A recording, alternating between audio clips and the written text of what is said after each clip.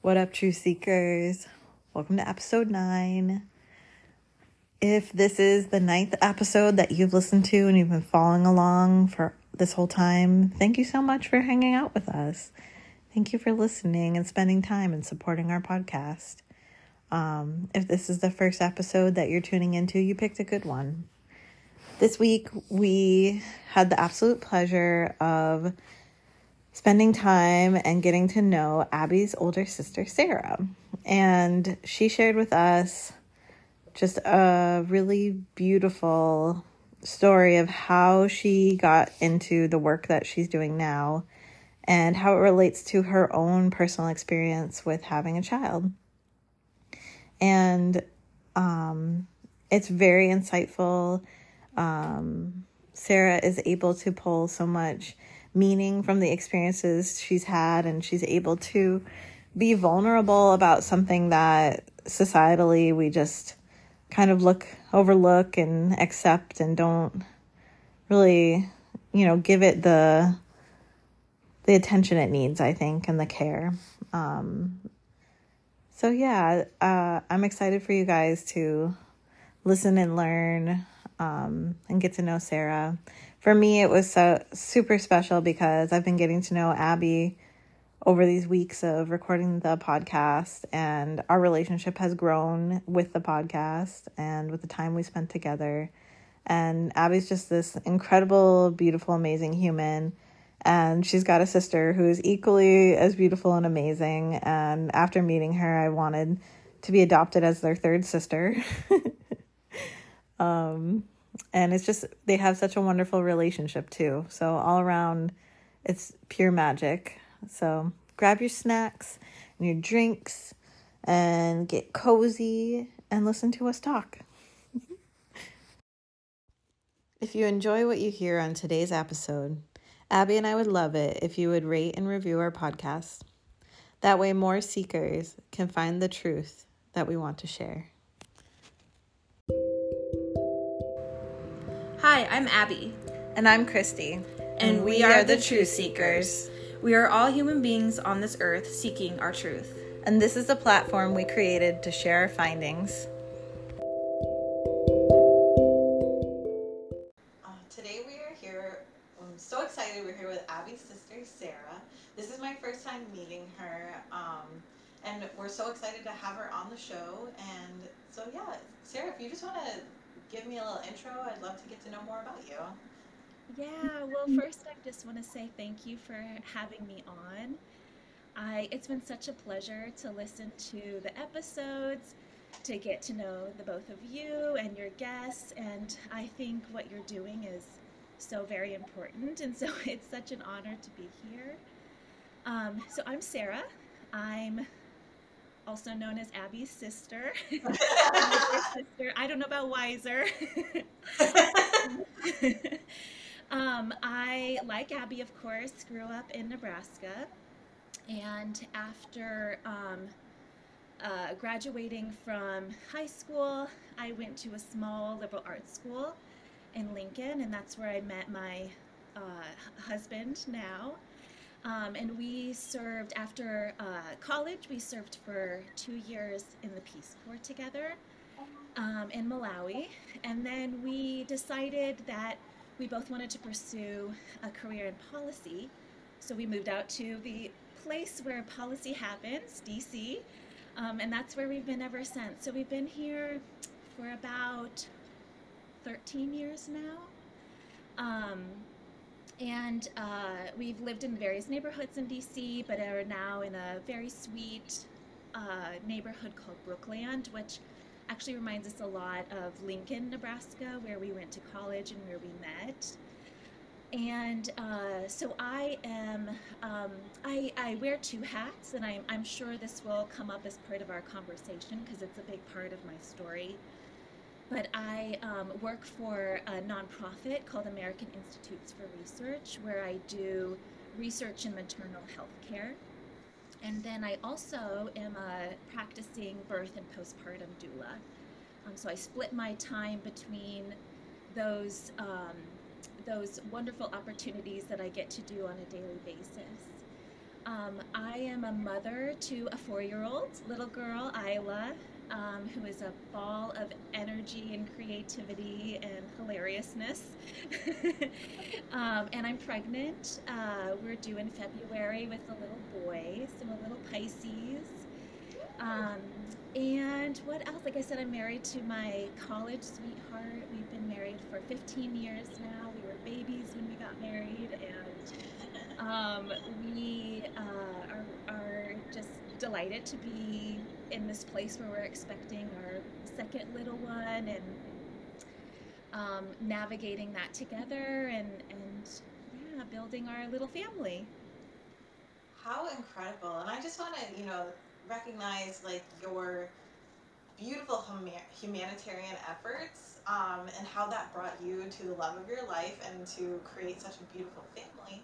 And then also acknowledge that, for a very long time, women weren't allowed to go to school, get education, and so a lot of our medical knowledge was created by men. And being a woman and having a baby and then having a man be writing about that, or like creating knowledge about that, I think that women creating that type of knowledge and shaping that is so important. And it's kind of funny to think that, it's only the last 100 years we've probably started doing that, other than when people before, like, kind of modern medicine, I guess you would say. There's always probably been doulas, but I think there's a lot of our medical world that's shaped by men because they were the ones that were allowed to go to school and hold those positions. So I'm very excited to hear about you doing this type of research and to be doing that type of work in the world. Yeah, thank you. You bring up a really important point, and it's I've done a lot of studying and investigation around this because of my own interest and my own experience. And you're right that, centuries ago around the world, women um, were the ones holding space and being the leaders and the caretakers and the guides and the wisdom holders in the pregnancy and birth space. And with the medicalization of healthcare, um, back in the 1800s and even up until now, it was men that switched and it became men. And especially in the United States, there's tremendous racial issues around um, birth and postpartum. So you may have heard the statistics that Black women are 2 to 3 times more likely to die in childbirth than white individuals. And I see the connection between medicalization of what is not a medical event in and of itself, childbirth, and the complete eradication of midwives, particularly granny or Black midwives, um, over the years. And so as part of my practice, in my doula work, but also in my research, much of what I do is focused on those racial inequities and on upholding and uplifting um, Black and Native and Latina uh, uh, um, birth workers and midwives, because that is going to be a huge piece of this puzzle in solving this very complex, terrible issue that is racial inequities in childbirth and postpartum and well-being, in the childbirth space. So thanks for bringing that up. It's a really important topic. Thank you. Thank you for doing the work you're doing. And it sounds like this is something systemic, and so it's going to take a lot to make those changes. And I'm really happy that you're able to share that on this podcast. Yeah, thank you. So what got you into this line of work? I remember I think it was in college, you worked at a women's shelter? Yes, that's right. Yeah. Yeah. was that kind of like the beginning of it for you? It kind of opened a door, or did you always kind of know you wanted to go into something like this?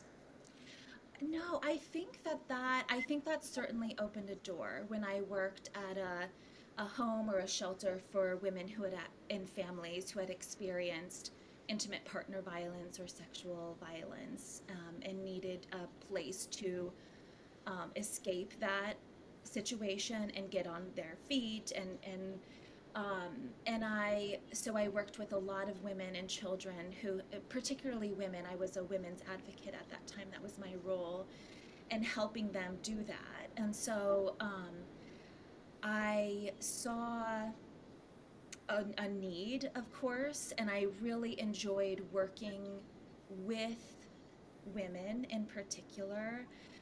I really enjoyed supporting families in that way and connecting them to resources in the community and helping them, even write a resume so that they could apply for a job, and helping their kids feel successful and nurtured and loved in the home itself, but also in their school settings if they were going to school.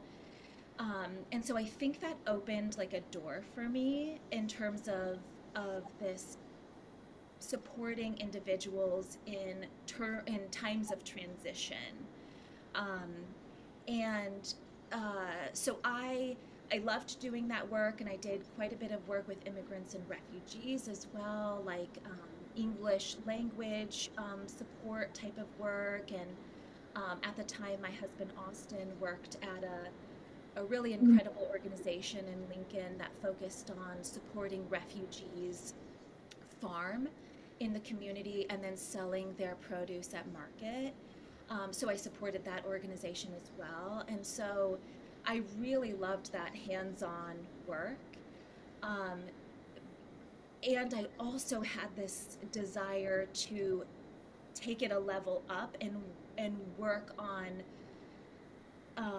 not just like helping to put band-aids on things, but like really getting down to the root cause of like why were, for example, women in these situations where they were having to flee very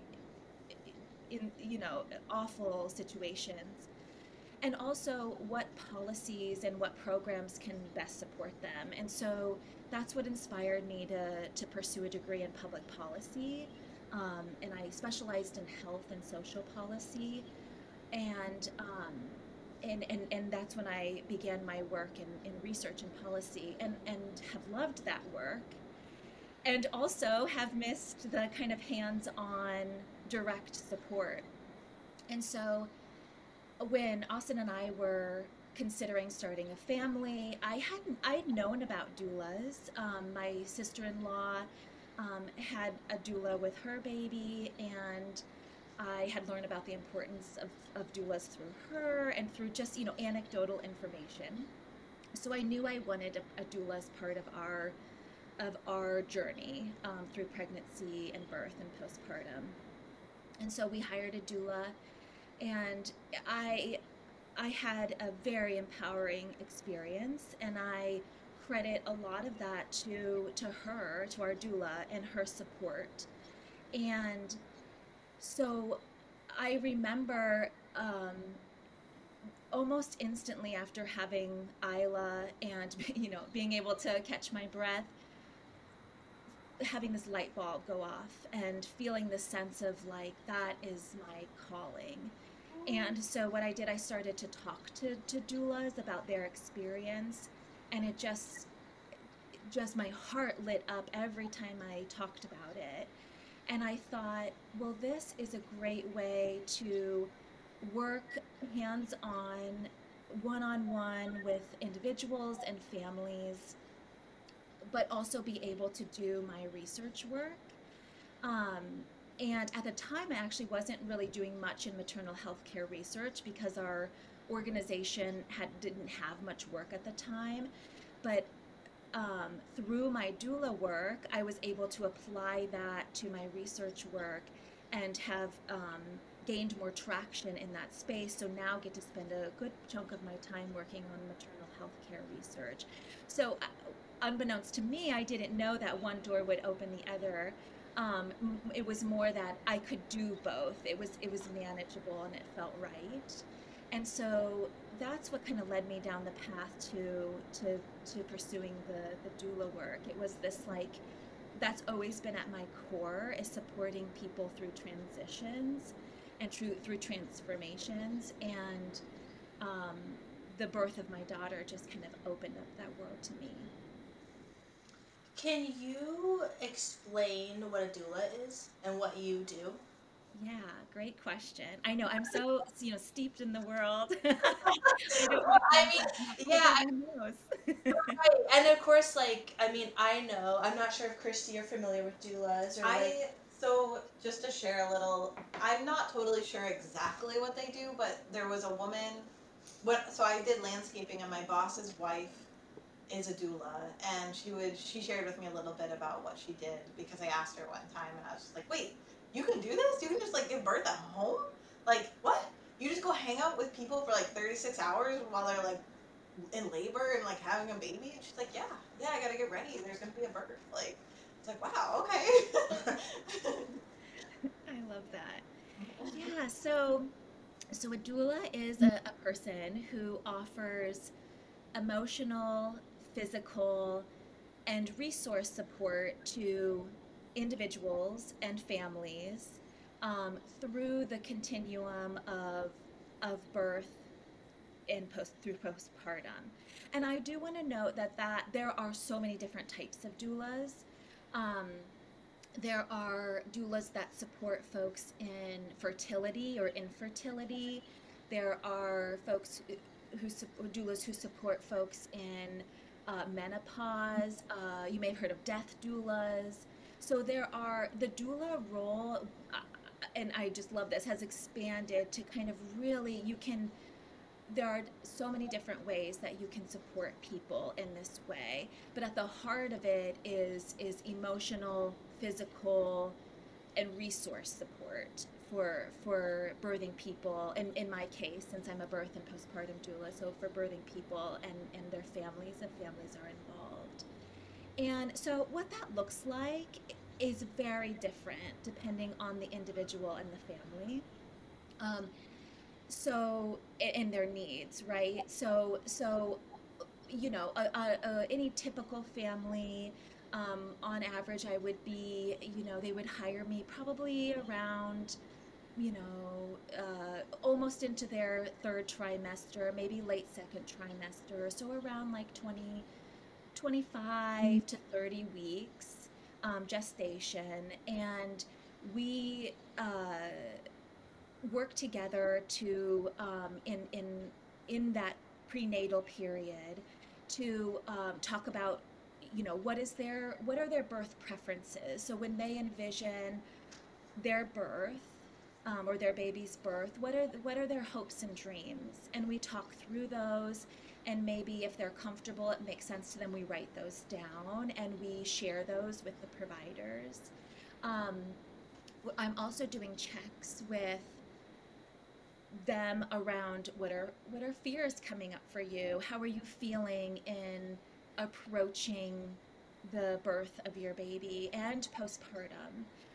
Though I do a lot of work in birth, my heart and my real deep interest is in postpartum, and I can share a little bit about why that is, if that's helpful. But I think it's important to focus not just on the birth, but on those, let's say 3 months after the baby's born, because the birth is crucial, right? The birth like sets up how you're going to feel physically, emotionally, spiritually about the postpartum period. It's gonna it has a big impact on the trajectory, but in the grand scheme of things, it's a day or two, whereas postpartum is, some people say, is forever. So I really help even in prenatally when we're working together to talk about like what supports do you have postpartum for yourself that will help with your healing, help with your rest, help with your processing of how things are going. And so we're meeting a few times prenatally to talk about all those things. And then I support them in birth itself. So that could be at a hospital, it could be at a birth center, it could be at home. Um, so joining the family when it makes sense, offering physical support to them if the hope is for an unmedicated birth. We've done quite a bit of work together to set them up for success with that. Um, in terms of, you know, mentally preparing and practicing different physical comfort techniques, different and other comfort measures that we could use, like aromatherapy, massage, and then I'm with them during that period, and usually around a few hours after the birth, I'm there with them, making sure they get settled, making sure everybody's healthy and okay. And then, depending on my role, if I'm just working with them as a birth doula, then I'll do 1 or 2 postpartum visits a few days after the baby's born. Again, just to make sure they're doing okay, to process the birth, to connect them to resources, whether that's lactation support or mental health support or, you know, food train support. And then, but if I'm a postpartum doula, then typically what that looks like is, over the course of 1 to 3 months, depending on the needs and the preferences of the family, I'm visiting, 2 to 3 times a week, and offering all sorts of different types of support, again, depending on the needs of the family. So that could be, emotionally processing what's been happening. It could be meal prep.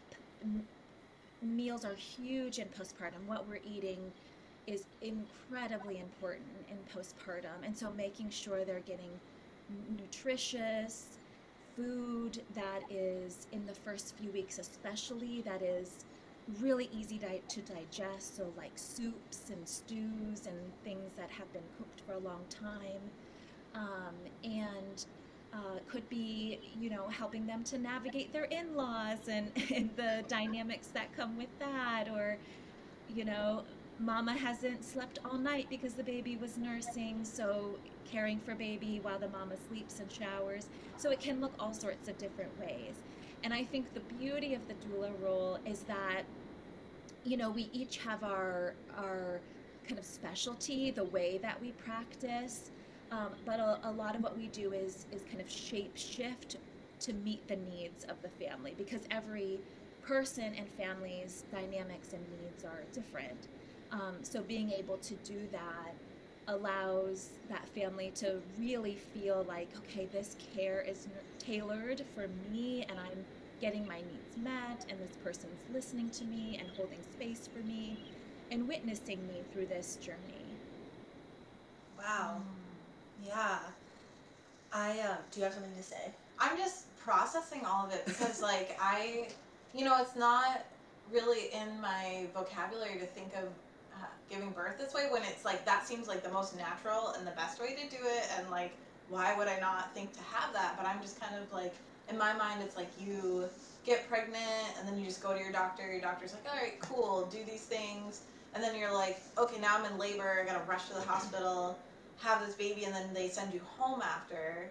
You know what I mean? Like, I don't really think of it as like having just this like multi-dimensional support for like all these different facets of your being, and just like how needed that is, and like how person-centered and beautiful, and like, oh, I'm just like, like still processing that. Like, that's amazing. Well, it makes me think too that I feel like this is how it used to be, right? I mean, I don't know time frame or anything like that, but maybe you do, Sarah, but I feel like the medical system and our society, whatever, has like created what you're saying, Christy, is like, that's how most people think about it. It's like, I get pregnant, I go to the doctor, everything is chill, I have the baby, I go home. And it's like, it's more than that. And what I feel like doulas can provide is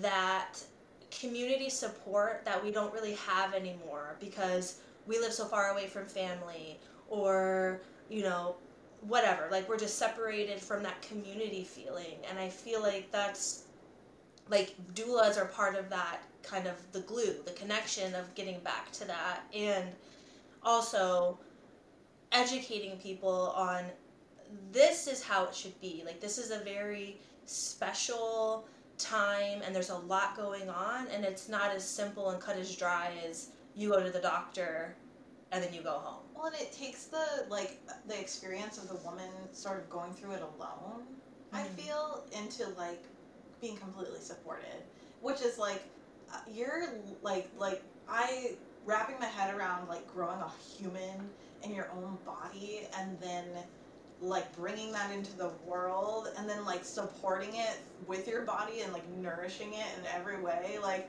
it just blows my mind. And then just like be like, oh, women do it all the time, they're fine, like they got this, like that's crazy. So yeah. And when you were talking about postpartum, I'm sure there's more you have to say about what we just said, but I definitely want to hear just like your description of what that is, or maybe like what you think people experience, because that I have never been pregnant, and I haven't even really talked to my mom about this stuff, so I'm definitely very interested. Yeah, you two hit on such beautiful points, and there's so much to talk about there. So I hope I remember all the things that I want to say. In terms of kind of what I see folks experience in postpartum, I'll get to your question first, Christy, is it really runs a gamut. And I want to say that because I am practicing in an urban setting in Washington, D.C., where the individuals that I'm working with, primarily individuals who identify as women, so I'll refer to them as women. Those women have careers. They're a little bit later in their childbirthing spectrum, so saying they're a little bit older than maybe the average person, so maybe like late 30s. I've had mamas in their 40s, mid 40s. Um, so they have established their career. They have a lot of drive. They have a lot of passion for what they do. And then you introduce a baby, and it is a roller coaster of an identity shift. And that's the thread that I see time and time again. And I don't want to say like only women in urban settings that are career driven experience that. All individuals who have a baby experience some sort of identity shift. It's part of the spiritual awakening or process, is the way that I see it.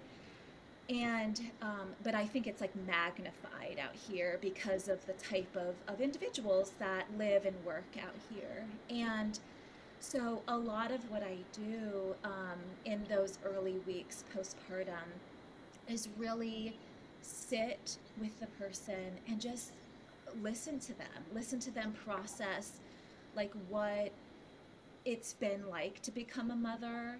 um, Sometimes it's more kind of like focused on the kind of the mechanics, like, gosh, sleep is really hard. I've never experienced this sort of sleep deprivation, or it's been really hard for me to feel like I'm nourishing myself. I'm ravenous all the time. Or, it's sometimes I feel really overwhelmed by baby crying, and I don't know what to do. And sometimes it is like the nail on the head, like, wow, I feel like a total different person. I don't think I can't imagine going back to work. And that's all I could think about pre-baby. So it's listening to them and validating their experiences as part of that um, kind of unraveling of who they were, and to who and the reweaving of who they're becoming. And Sometimes folks need additional, mental health support that I'm not trained to give.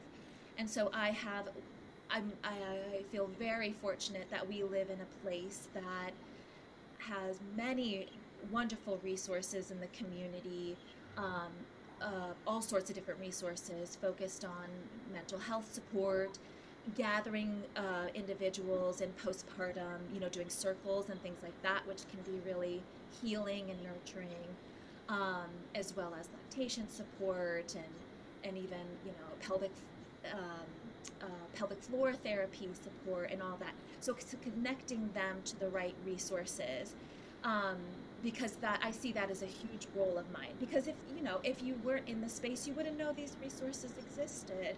But there's such incredible resources that everyone needs to know about. That I see that's one of my primary roles in postpartum is to connect people with the resources that can best support them in that journey. Um, and I want to hit on something you mentioned, Abby, and that's the this what doulas were a role that were just embedded into the community ecosystem many years ago. At the beginning of our chat, we were talking about kind of the medicalization of childbirth, and a part of that was the eradication of the doula role. And even before that, if you look at kind of the history of the witch hunts in Europe and the northeast, of the states, many of the witches were doulas, were midwives, were herbalists who were using their knowledge and their wisdom and their tools to support women in childbirth and through their reproductive ages. And that was seen by by the religions that be, that was witchcraft, and so they were targeted. And so it's it I often have this really, um I'm torn because I'm like, I'm making a living off of a role that I feel that should just be accessible to everyone, should be part of the community ecosystem, and it's not. So I feel a need, I feel a yearning to help fill that role. And kind of how we all personally reconcile it in different ways, and I do that by taking a portion of what I earn and contributing that to incredible organizations in my community that focus on people of color, um, whether that's training doulas of color to support individuals of color in the reproductive life cycle, or it's, there's a really beautiful birth center here that's focused on women of color, and so supporting financially, contributing to them in that way. Um, but doulas can, they offer, we see, we are taught exactly what you all shared through not social media, but like, TV and movies and things that you we've been doing it forever. You get pregnant, you have a baby, you go home, you're fine. And we've completely stripped the spiritual, and I don't want to, like, I don't want people to be like, why is she keep talking about spiritual, this is crazy. But I really see that embedded in this process. And by spiritual, I mean you are going from person a maiden, right? When you have your first baby, to you are going through this gestation period, and you're learning about your body, and you're learning about evidence-based practices and the statistics, and you're kind of in your head about it.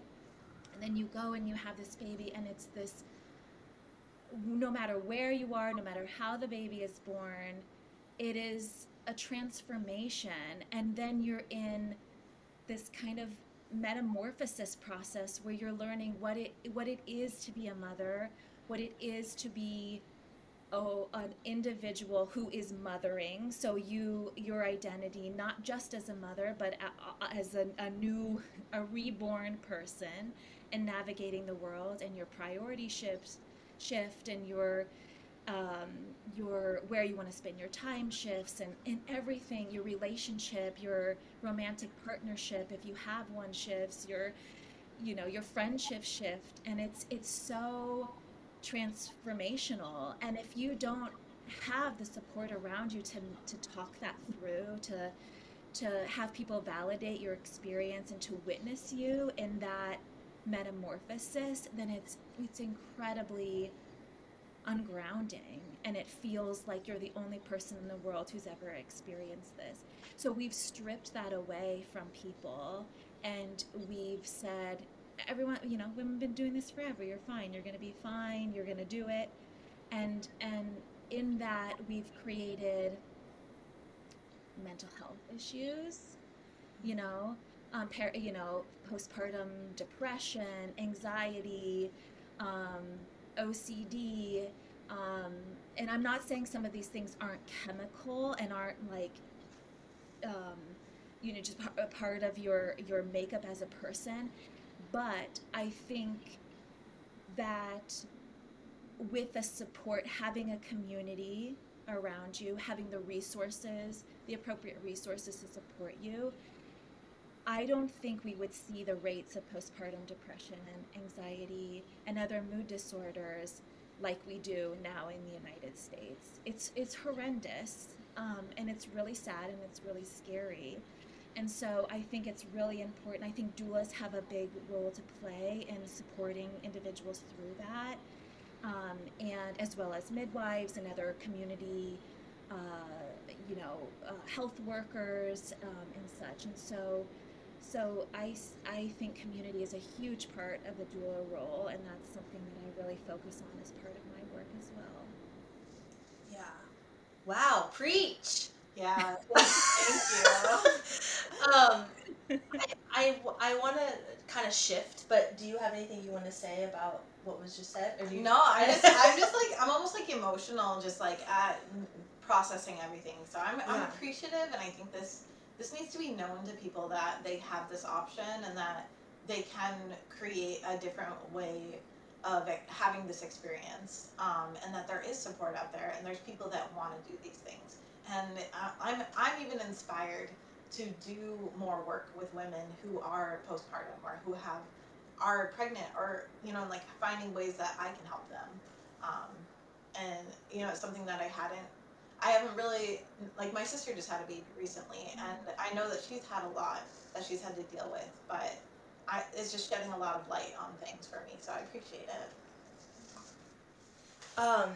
So where I kind of want to shift is, we've been talking about Sarah, the doula, but now I would love to switch to Sarah, who has had a doula and has had a birth experience and has gone through postpartum and everything. So I would love for you, whatever that means, to share that experience for you. And then, like you mentioned, you're having your second child due in February, so I'm just curious all of, how you're feeling about that and preparing and whatnot. And of course, like, I already know these things, but I just want you to share, because it's inspiring, and it's a story that should be known, because I know it can help others. Yeah, so like I mentioned, I have a 4-year-old daughter. She turned 4 in October, my little Libra. And I, like I mentioned before, I knew about doulas when Austin and I were considering conceiving. I knew I wanted to have one as part of my pregnancy, birth, and postpartum experience. Um, like I said, I did, and I felt incredibly supported by our doula. And but in some ways, I felt like, because I wasn't steeped in the doula or maternal health care space like I am now, I kind of had rose-colored glasses on about the whole thing. I did a ton of reading, but it was mostly about like evidence-based practices and the research around birth. and it mostly focused on birth. I did very little preparation for postpartum.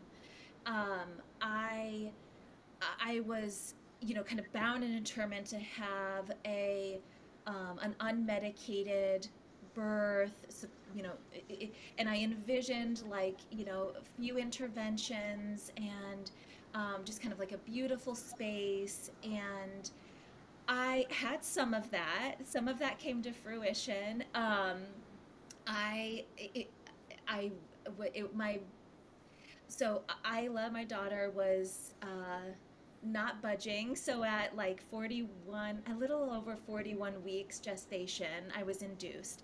So my birth started with a lot of intervention, days of intervention.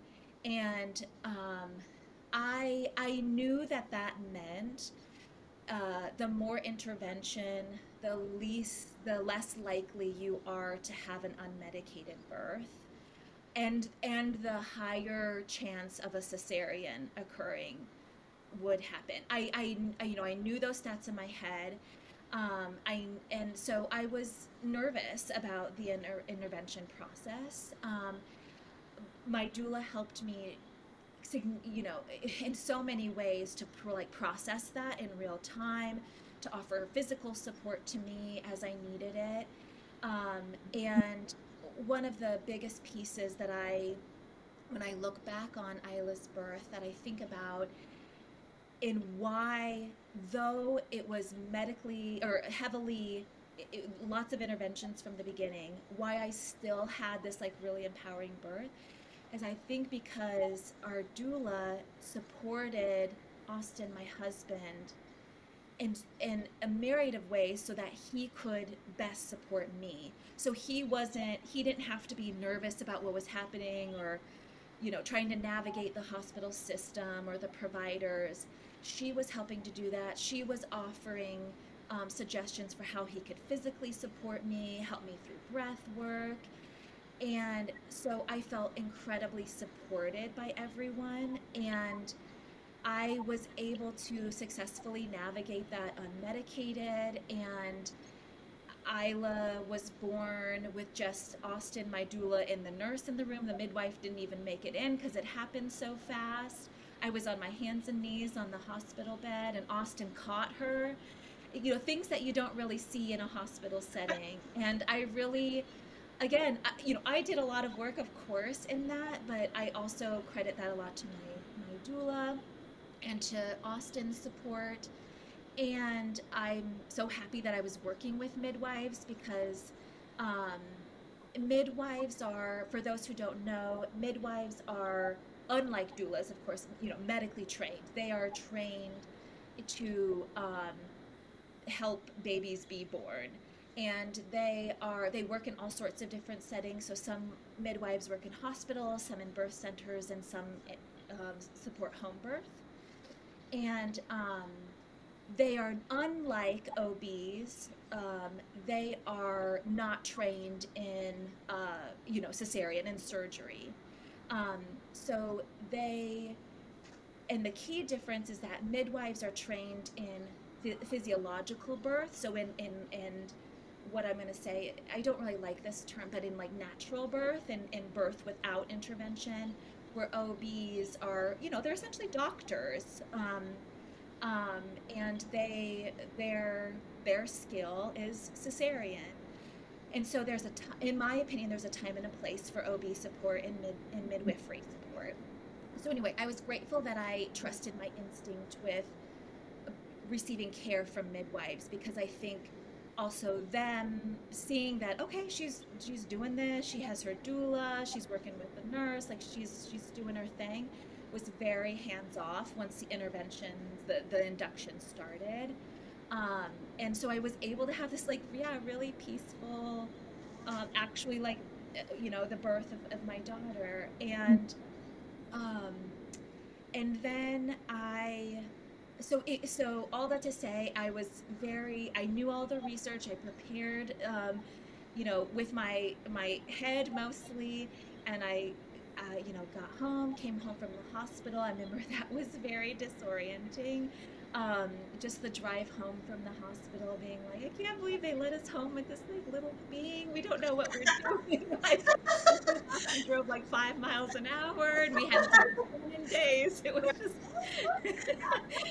um, and I had, all in all, I had, even though I really didn't prepare, like now looking back, I feel like I should have.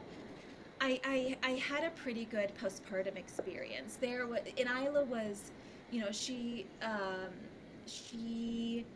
uh, Abby knows this very well. She was a little, she loved to be nursing. She nursed all the time. So I feel we navigated some issues with breastfeeding, with latch. Um, and, you know, there's always the sleep issue and the navigating the sleep deprivation.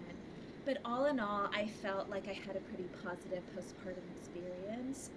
And I would say this will hit on another policy issue that is incredibly important. Is that a part of that because both Austin and I had nearly 4 months of off of work, and because he wasn't navigating having to go back to work, or I wasn't navigating going back to work, um, we felt like we could settle into this role, and we felt like, we had each other. And looking back, I remember it as a very, you know, sweet, sacred time. And, you know, family, like Abby came to visit and parents came to visit, and it was really nice. Um, After that, after I went back to work, Austin went to work, Isla started going to daycare. That for me is when things felt different. And I, so after navigating those like first few months, um, I felt like, and you know, we were back in our general routines.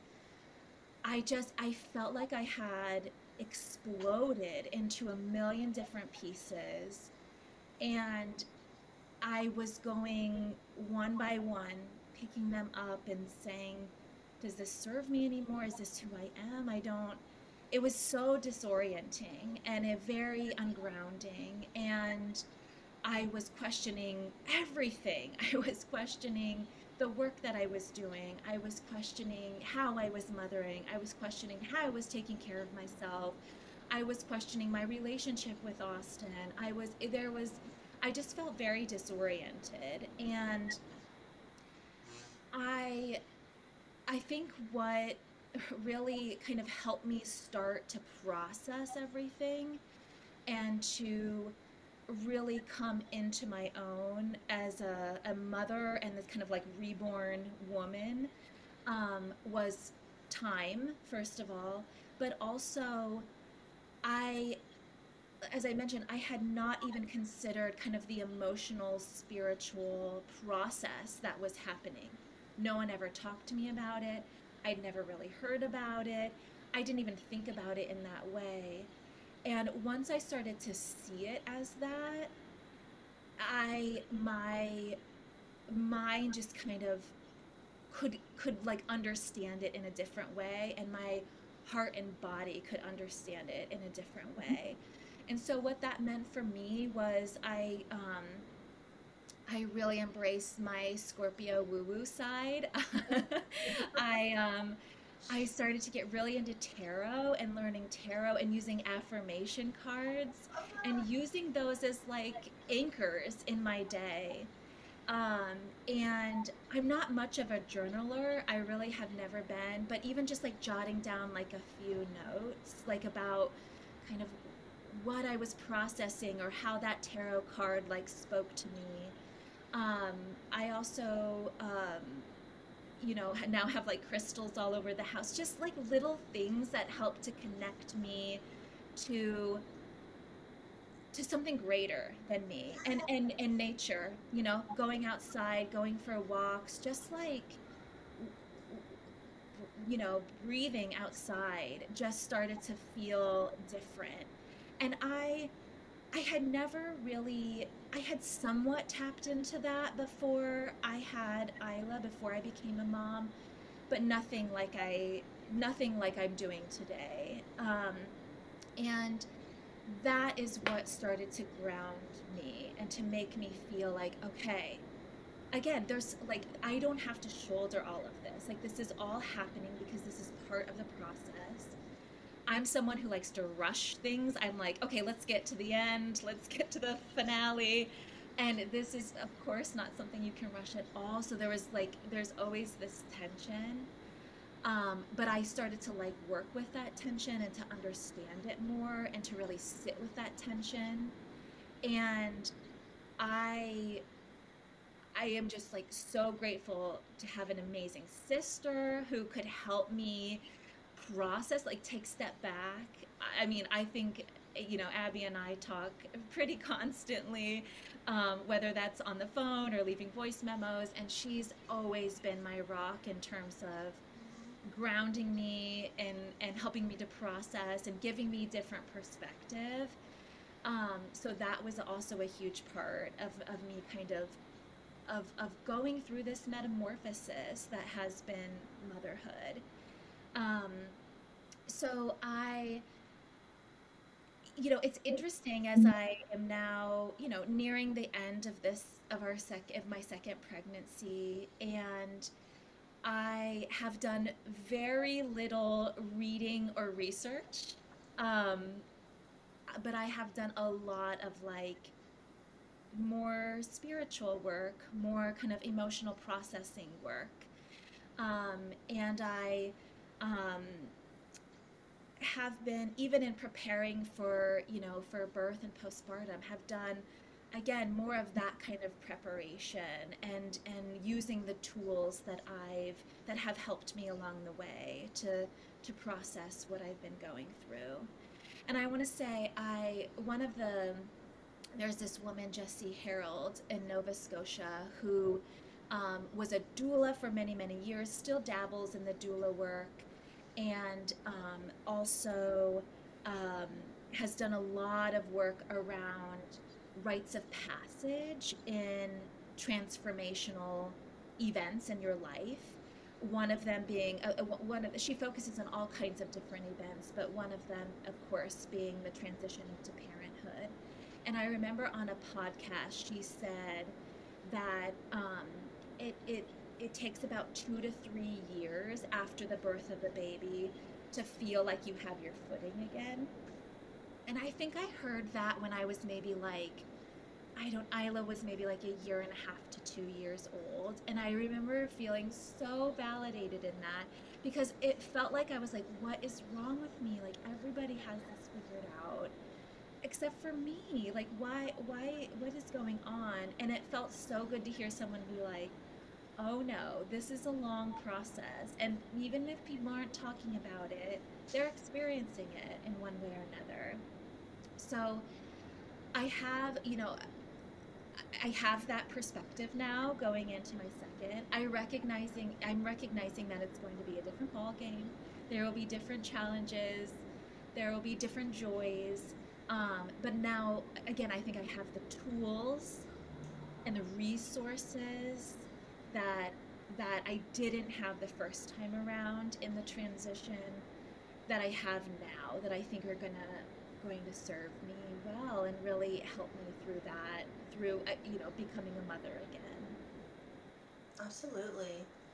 Wow. I mean, yeah, you've gone through so much, and it's been really cool to see, with as aside from me going through it, like you'd be the next person in my life that like I would get to like experience this through. And it's been so special and so interesting to see, my older sister go through this transformation. And I definitely remember there were, some hard times you were going through, kind of like you said, like after Isla was born, you're kind of getting back into your work life and like trying to navigate what does this all look like for me now. And it's just really incredible how far you've come, and but also, obviously, like taking what you learned from your first pregnancy and now shifting it and not doing the research, and like this is, and knowing this is going to look different. And I know we've definitely have conversations of some worries or fears that come up, but I think of course that's natural with any life-changing event that you're about to have. But I just want to say, just like from sister to sister, that it's been just so cool to see your transformation and to see you kind of like blossom and like turn into the person that you are today, because it's, I don't know, it's like you like you've always been Sarah, right? But it's just there's something after you had Isla that like shifted in you, and I think it's maybe what you said, which is tuning more into like your spirituality and that part of you that has like just like you're just so like a multifaceted person now, even more than you were, and like you are just so knowledgeable and so, you know, so magical. And I don't know, it's just like it's really cool to see and to you know, to be around that, and to have someone to look up to that, you know, has gone through those things, and then of course willing to share your experience, and then also how it dives into what you do for work. I just think, I don't know, it's just really cool how it's come full circle, which is the name of your the name of your doula services, Full Circle Doula. So I had to throw that in there. I'm really good at being really serious, and then like at the very end, like, oh, like, just when you thought you were gonna get emotional, I got something. I have a pun to throw in there. Well, Yeah. thank you. That means a lot. That means a lot, Abby. I really appreciate that. And like I said, you've been I don't know what I would do without you. You've been like one of the anchors in this wild ocean with lots of waves and lots of storms, and I just can't thank you enough. And yeah, I remember one of the memories I have most vividly about all of this like transformation and what I was going through was when we were visiting Nebraska, and you and Mom and I were at an ice cream shop downtown Omaha. And I remember just breaking down and just being like, what is this all for? Like, I feel like why you know, I'll admit it was like during the pandemic, and I was, you know, we were raising a Isla was like a year and a half when everything went crazy, and that was a really hard time, and we were working full time, and we were trying to navigate that with a toddler at home, and it was, you know, the next like, you know, couple of years even were really tough. And I remember just sitting there with you and Mom and just like crying in this ice cream shop. I was like, I should feel such joy eating ice cream with my mom and my sister, but I just feel so joyless, and so like, what is this all for? And that was like on the hard days, it was like that. It was like, why?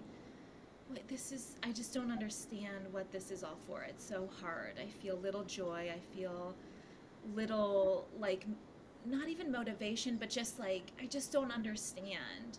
And that's again where like some of these tools for me, and these um you know, like the tarot and the affirmations and the silly crystals and trinkets around, just like offer some, like, okay, things are, it's bigger than me.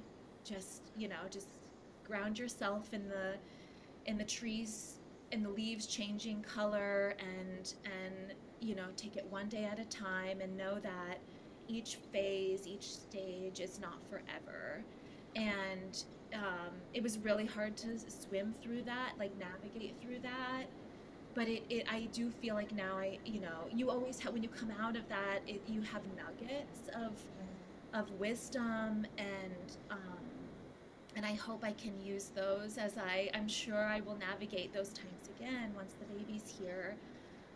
But holding on to those nuggets, and then to, you know, you and Austin and those around me who can really support me.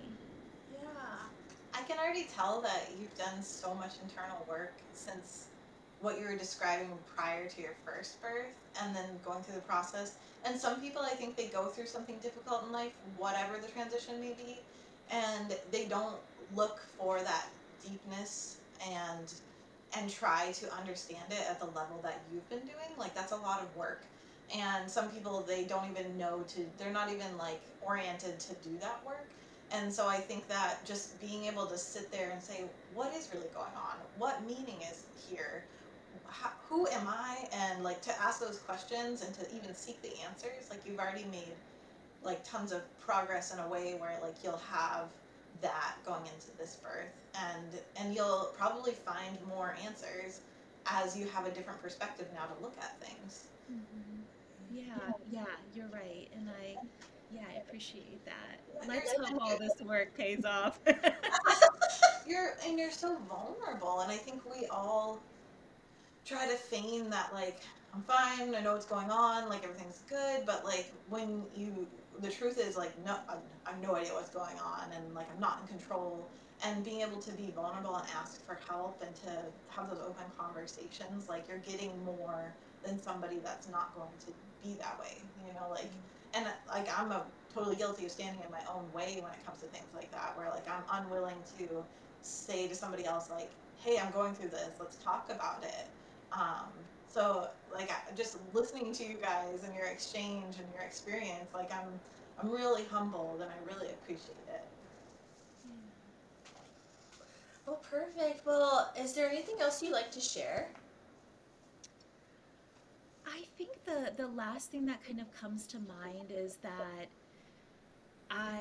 in my doula work, I've had this vision for a while now, and you know this, Abby, to do more work in like circle building and in group settings, because getting back to your point, Christy, you can have all these vulnerable feelings and a lot going on under the surface, but if you don't have the right setting or the right person to speak them out loud, if they're not going to be held in a way that feels nurturing or feels safe, then you're not going to say them, and they're just going to stay inside. And so I really have these dreams of building a space that allows for people to kind of navigate this transformation together. And who knows what that's going to look like, but I have these kind of bubbles of dreams about what that might look like. And I am really hopeful that, once I have the baby and have time to digest and process and heal, and when it feels right for kind of me to pursue those, that they'll come to fruition. But I'm very excited about that, and I have wonderful doula friends who have very similar visions to me, and so I think there's more to come. I love that. Yeah, I think that women's circles are so important. And I know Christy and I have talked about in the community trying to put one together, to do even like a mini, like what we're doing on the podcast is like, what do you want to share? Anything you just kind of need to get off your chest. And I think there's something so powerful about that, about, um, like in the last episode, and Sarah, you already knew my experience at the women's workshop. Um, Even though we weren't verbally talking about what we were going through, or like what we were wanting to release, just being in a room full of women who were there for the same reason, it's just incredible how powerful that is. And so I think that would be so needed. It's so needed, and will go over super well too. So I can't wait to hear about that. And once you get that started, the world is your oyster. They can go so many different ways with that. I don't know. I just think that it's such a great idea. Yeah, I'm excited about it.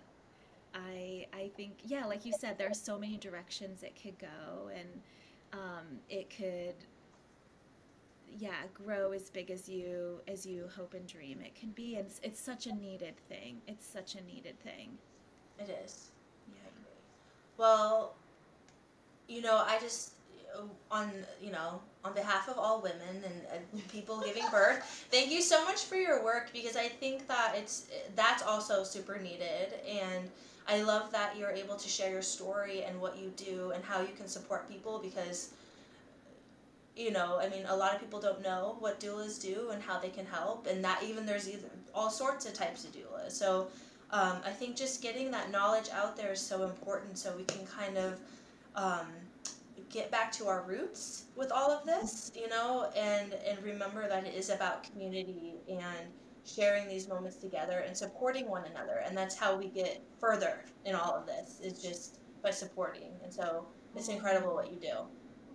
Thank you. Again, thank you so much for having me on, and being able to share my story and what I do has just been so meaningful. So thank you both. Oh, thank you. All right. Well, thanks again, and I love you. Love you. Bye. Bye. If you'd like to connect, you can find us on Instagram and Facebook at We Are the Truth Seekers Podcast. If you have any questions, comments, or would love to share your story, please email us at wearethetruthseekerspodcast@gmail.com.